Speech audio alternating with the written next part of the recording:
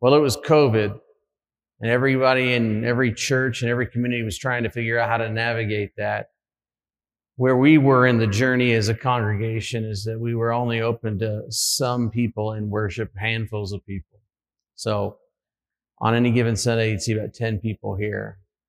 On one of those Sundays, after worship, we went out, as was our custom, to the front steps of the church to greet each other.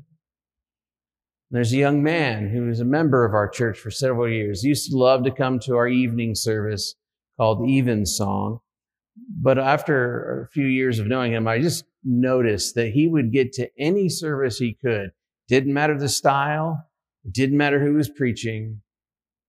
And it also seemed to me that he wasn't going simply to worship with God's beloved community. It seemed to me that he was almost using the pattern of worship as a part of his recovery program. Because he didn't take long to realize that he had some addiction issues. He had battled on and off again heroin addiction. Now, don't let that shape or change the way you might think of this young man. This guy, if I could make people like him, I would. What a kind soul. What a gentle soul. What an evangelist for God's kingdom. Somebody who I call a friend. And it was on this day we stood out there on the steps, and he had his hands in his pockets. He was rather sheepish as he wore his denim jeans, his boots, and his leather jacket, and a black t-shirt that he always wore. And he said, "Pastor, I want to talk to you." Began to get teary and tell me then that he was feeling lost. And he felt isolated and alone, and he was struggling. He couldn't feel God. That was Sunday. Tuesday, I invited him to Grindhouse for some burgers, and we sat and we talked, and he told me how much he loved the Alcoholics Anonymous program, otherwise known as AA. Now, he didn't even have a problem with alcohol. He was a drug addict, but he found AA to be fundamentally more spiritual than NA. And then that made me think about something I heard Father Richard Rohr, the famous Franciscan, say. He's a great spirituality writer, still working right now. Richard Rohr says that the 12-step program is the greatest enduring legacy that America has given the world of spirituality. And when I said that, this friend of mine goes like this. Yes. It excited him, something awful. And he said I ought to read the big book written by Bill W., the Alcoholics Anonymous book. He said it doesn't matter if you're an alcoholic or if you're not an alcoholic, there's something in there for everybody. That was Tuesday. On Thursday night, he came to my house. We had small group. I exchanged some contemplative prayer books with him. He was trying to get me to read the big book. I ordered it. And on Sunday, he died. We don't know if it was an overdose or if fentanyl was in the drug.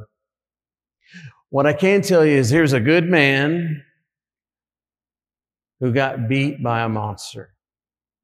He was a good man, church, but he got beat by a monster.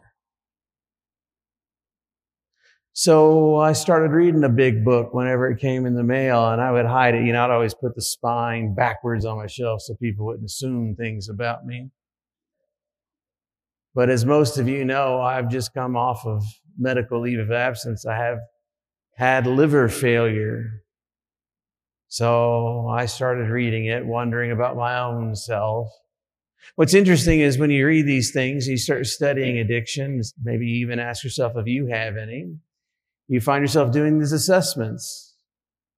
And one thing I really liked about the book is that it talks about how you can damage other people, not just through drinking too much, but through anything.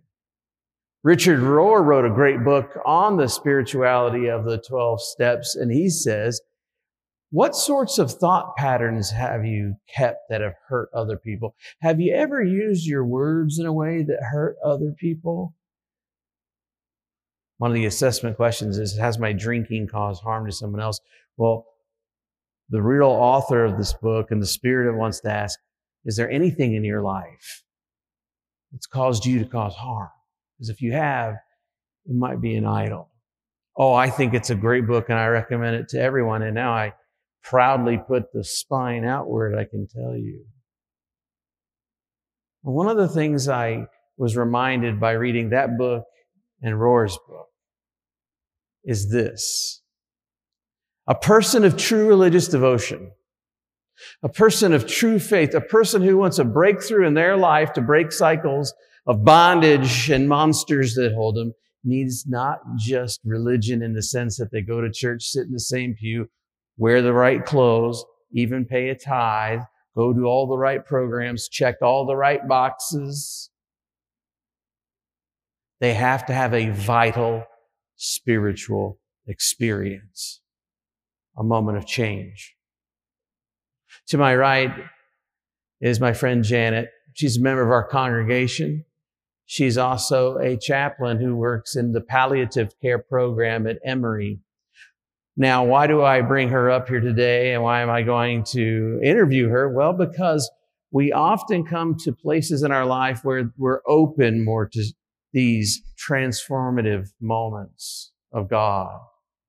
One of the most profound is when we're at end of life or we're suffering pain and tragedy. So I wanted to hear from her, and I wanted the congregation to hear from her about the life of religious pursuit in health and decline and why it matters and makes a difference. So Janet, thank you for being here. Yes. High five. We did this once and it was great. So if this doesn't go great, just know that it happened great earlier. I have enjoyed Janet and Frank since they joined Peachtree Christian Church, and I've always been enamored by the work that you do, knowing a little bit about chaplaincy. So for those of us here who have heard of chaplaincy, and also heard the words hospice and palliative care, can you share with us what are the unique distinctions between the kinds of care offered? Because you're in the palliative care program. Right. Excuse me. Yeah, just to kind of level set and explain a little bit. There's different kinds of health care, right? There's preventative care where you go get your checkup, you get your scans. There's curative care. You get sick, you get medicine. Something happens to you, you go to the hospital. And there's palliative care. And palliative comes from the word palliate, which means to comfort or soothe. So it's comfort care. So it's a lot of symptom management, pain management, and it's not just on the physical level. It's a broader spectrum. We believe in whole health. It's body, mind, and soul. So if we say that it's support body, mind, and soul, then it means that we have resources in all those areas. And I'm the spiritual piece of that pie. To also talk about the difference between palliative care and hospice care, which a lot of times people think those are synonymous. And so if you don't hear anything else I say today, maybe you'll understand that a little bit better. The best way to understand that is that all of hospice care is palliative care. It's all comfort care. But not all of palliative care is hospice care. You can still be, for instance, getting chemo treatments with cancer and still get palliative care to come alongside and help with some of your symptom management or pain management. The bottom line is palliative care, which is done in the supportive care outpatient clinic at Emory, which is where I am.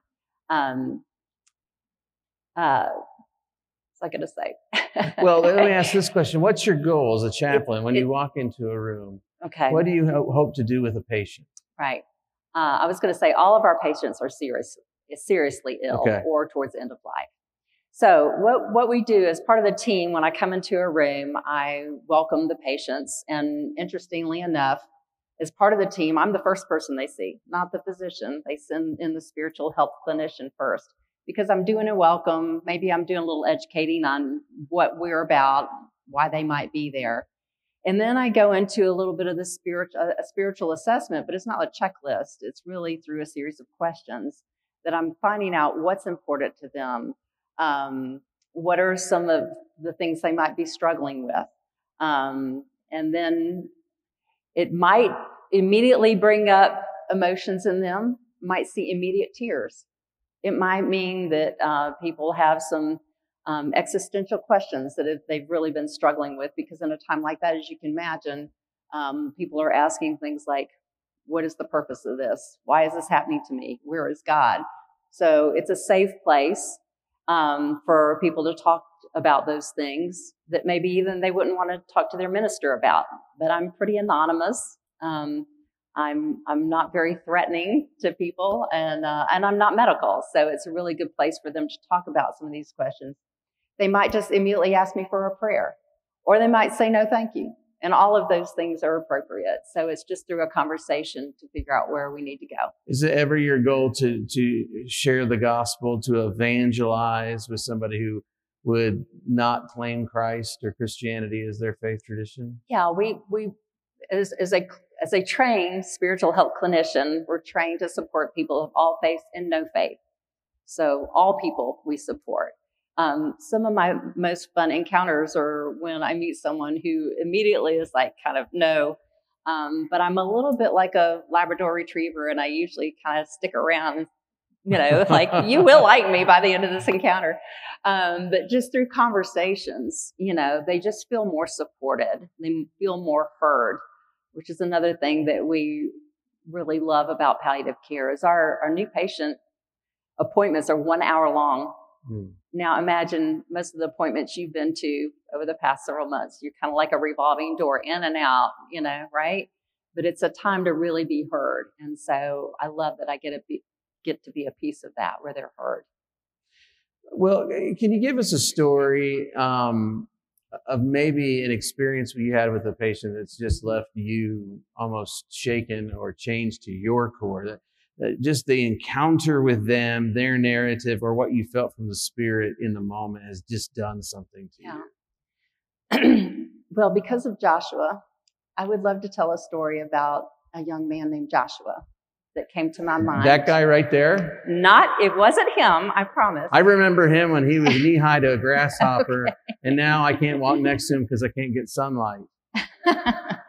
Anywho, go ahead.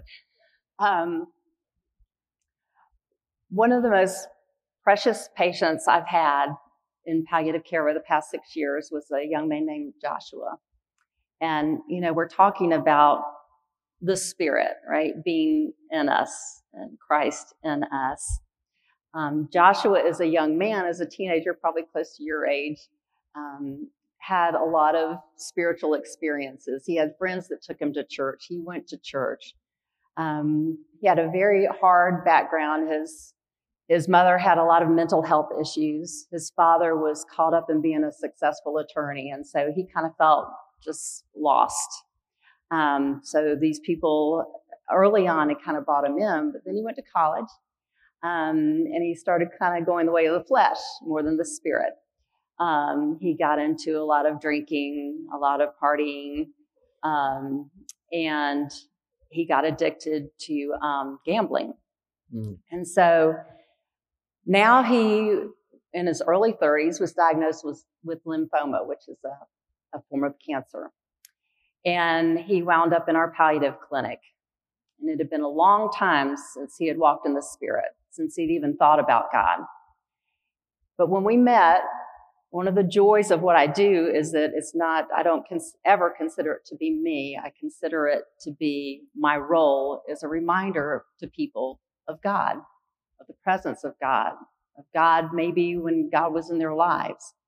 So when I started meeting with Joshua, he's very honest with me up front of where he'd been lately, and felt really lost, felt really shameful, felt, he had questions like, is this a punishment? How did this, because of what I've been doing? And I just felt like God was saying, just tell Joshua, I want him to know that I love him. And so that's, every time I saw him, that's what we talked about. Joshua, God loves you. God loves you. Over time, he started telling me more and more that because of our encounters, Christ had come back into his life, and that he was seeing the value of it again, that he was revisiting that side of who he was.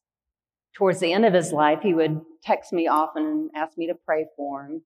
He would tell me that he was praying.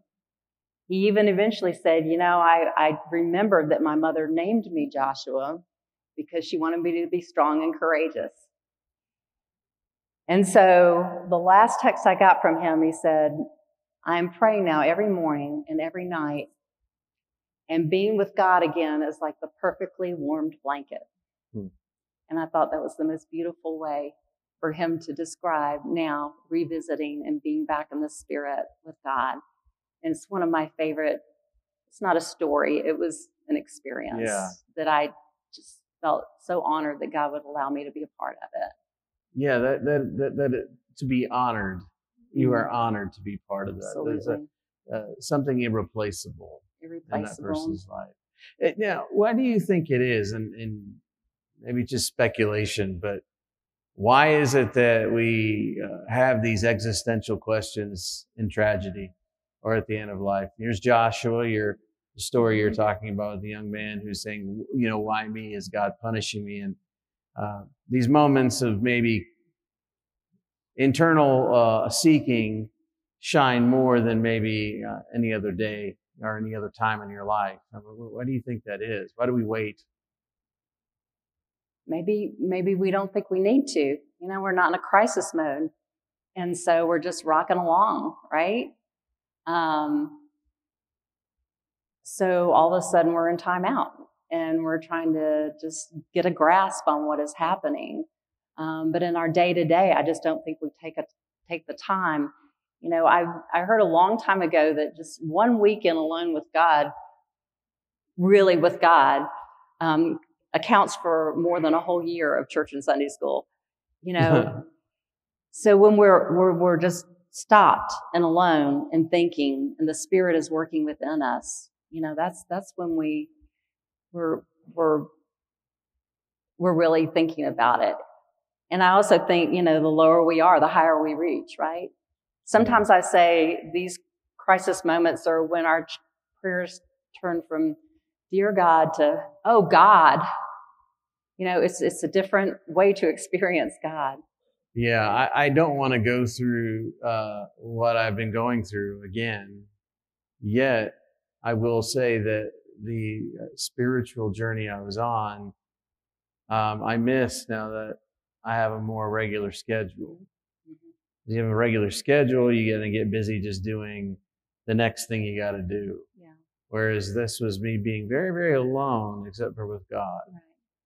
And there was something sweet about that in weakness. Yeah. Feeling bolstered by God. Yeah. Yeah. Sometimes when I walk through the hospital, I just think, this is life. We think outside the hospital is life, but to me, this is life. This is where real life happens. This is practice. In that hospital, we're in the game. That's life. Time out. Yeah. This is practice. Yeah. For the real life, which is in the hospital. Yeah. Let's unpack that a little more. Okay. What's the practice? What's the real life about? Say more things. To me, what we're doing here is we're just feeding our spirits, right? We're learning. We're getting the messages. We're getting the scripture. We're hearing the music. All the things that become our spiritual tools down the road. Okay, we're gathering those. When we hit crisis mode, we've got those tools right here to draw from. But we don't draw from them always in our normal everyday life. But that's why it's so important to be doing this so that we have them to draw from. Often that's what I'll talk to patients about when they come in. It's like, let's talk about what are your spiritual tools. And maybe some of them we need to bring out and dust off or shore up or revisit. What are some things that have been meaningful to you? What are some of you? I call them your little stacks of stones, like the Israelites in the deserts. Where have you met God? Where have you heard God speak? What did he say to you in those times? Those are spiritual tools that now you take and you apply them, right? For Joshua, today is one of his little stacks of stones that he will always remember was a special time, right, in his life. He can draw strength from that for the rest of his life, remembering how I felt on that day. So as we were talking earlier this week, one thing that Janet said that goes along with this that really kind of spoke to me was that when we get to the end of life, we really are going to draw on those tools. We call them the practices of our faith, our spiritual practice, our religion, these things that we do here and things we do alone. Those are the resources we have to pull into our life during crisis. But if we don't ever practice them, right, and then we have those moments of crisis, right, we don't really have anything. no, We're just, we're like a ball player. It's out of shape. right, right. Is that fair? Yeah, absolutely, absolutely. I'm not. Yeah, I think when I think of walking in the Spirit, it's just everything, because it's how we view life, it's how we view death, it's how we view sickness, it's how we welcome others in, it's how we draw strength. It's everything.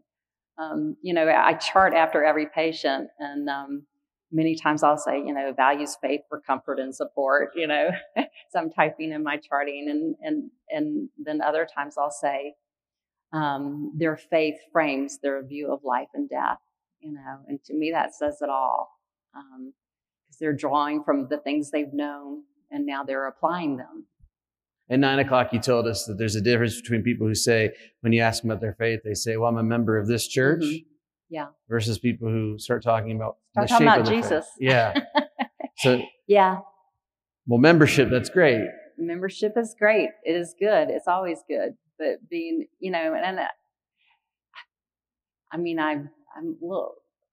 I will mention this with a little tiptoeing around it, but I also feel that way at church, when we're at church, when all we're talking about is church and not like what Christ means to us. I was thinking with my husband, Frank, why do we come to church? He and I recently, it was a year and a few months that we came here, and we were really, we'd been in COVID and for a while, and we'd kind of been on our own, but we just had this desire to connect again. And I was asking, what do you think that is? And I don't think it was so much for what I got here. I think it was for me to celebrate what God does in my everyday life, right? Like, I love God. I want to come and worship him. I love God. I want to come and share stories with others. I love God. I want to come and be encouraged with hearing the word. So yeah, but I don't think everyone, when you asked about that, when people talk about being in church, sometimes they'll just tell me what their membership is, rather than telling me what it means to them. Those are two different things to tell me. Two different things, right. So since you like to go to church and share stories, I do want you to share the story with this group of folks about the man that you told me about after one of my sermons about the tears. You could. Yeah. This is a story that many times when I leave a room, I'll feel like I've been to church, right? I'll come out of a room and feel weak-kneed, and this was one of those stories. But I was called up to the ICU at Emory University Hospital several years ago, and I came up and they said that we need to do an advance directive with this gentleman. And at Emory, the chaplains help people do their advance directive if they don't have one. So he was very critically ill. The nurse that I was talking to said that he had been homeless most of his adult life. They were having trouble finding a family member, even anybody that knew him that would speak for him. And, we could put on the advance directive as his healthcare agent. And so she said he had been an alcoholic, he was really struggling with that. So just had a lot of things that he was struggling with. So I went into the room.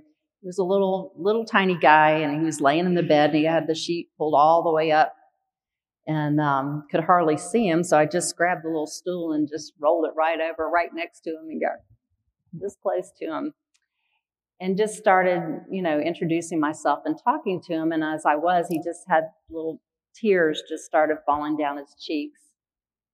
I mean, he'd hardly said 2 words to me, but just these little tears coming down. And so I asked him, I said, tell me about your tears. What are your tears about? And he said, I think they're just the tears I forgot to cry. And when he said that, I just was astounded. And it really made me think, what are tears that I have forgotten to cry? But just knowing his situation and the pain he had been through, and that now he was able to weep over them, was just really a touching moment. I told Janet that, she told me that story after a sermon I preached. It connected in her mind, and it happened right before I got ill. And during my time of convalescence, I thought to myself about that man who was crying the tears he forgot to cry. And I thought, if this time of being pushed right up against life's edge, if this time of difficulty is going to mean anything in my life more than just a fear, a moment where I'm afraid that I'm not going to make it, then I can't forget the tears. I got to live true to myself and God in that moment. And if it's going to come with tears, it's going to come with tears. But I got to live authentically before God in that moment. Janet, thank you so very much. Absolutely. I wanted to take some of this and wrap it up and remind us something about the text that we are reading. St. Paul talks about two different life paths here: the way of the flesh, the way of the spirit. Now, have you heard it said that there are two types of people in this world? The kind of people who believe in only two types of people and then everyone else? I've heard it that way before too. Here's the thing about it. Dualisms, dichotomies, they make thinking easy, but they are never sophisticated enough to describe almost anything we face in the world. The world is much more complicated. And so it's not just that there's the way of the spirit and the way of the flesh, simple, easy peasy, but Paul's got rhetoric on his side. He's trying to get people to listen. Choose the way of flesh. He's not talking about your skin. He's not talking about your athletic body. He's talking about the things that don't last. He's talking about the things that if you love them too much, they become idols. He's talking about things that can become your master and the monsters that beat you up at night. And then there's the way of the spirit. Receiving your life from God. Having your ego decentered so that God can take the place of center. Having a transformation of the heart. A vital experience with God. So why religion, we've been asking? Because you're already religious. Why religion? Because what else is there? You're trying to find something to give your life value. You are right. If it's CrossFit or if it's God, it's something. What matters this morning is what kind of religion are you choosing? The one that even looks good on paper, or can talk about your membership somewhere? Or the one that speaks to a vital, essential experience? That after you have had that experience, you're different. Oh no, not perfect, because you're on the pilgrim path, but you keep being transformed. Well, I don't know if you're encouraged, but I am, and I'm encouraged to live in such a way that I don't leave the tears left behind, that I live openly before God, that God will continue to speak new into my life. How about you? Yeah. Can we all give a debt of gratitude to Janet for sharing with us and her word?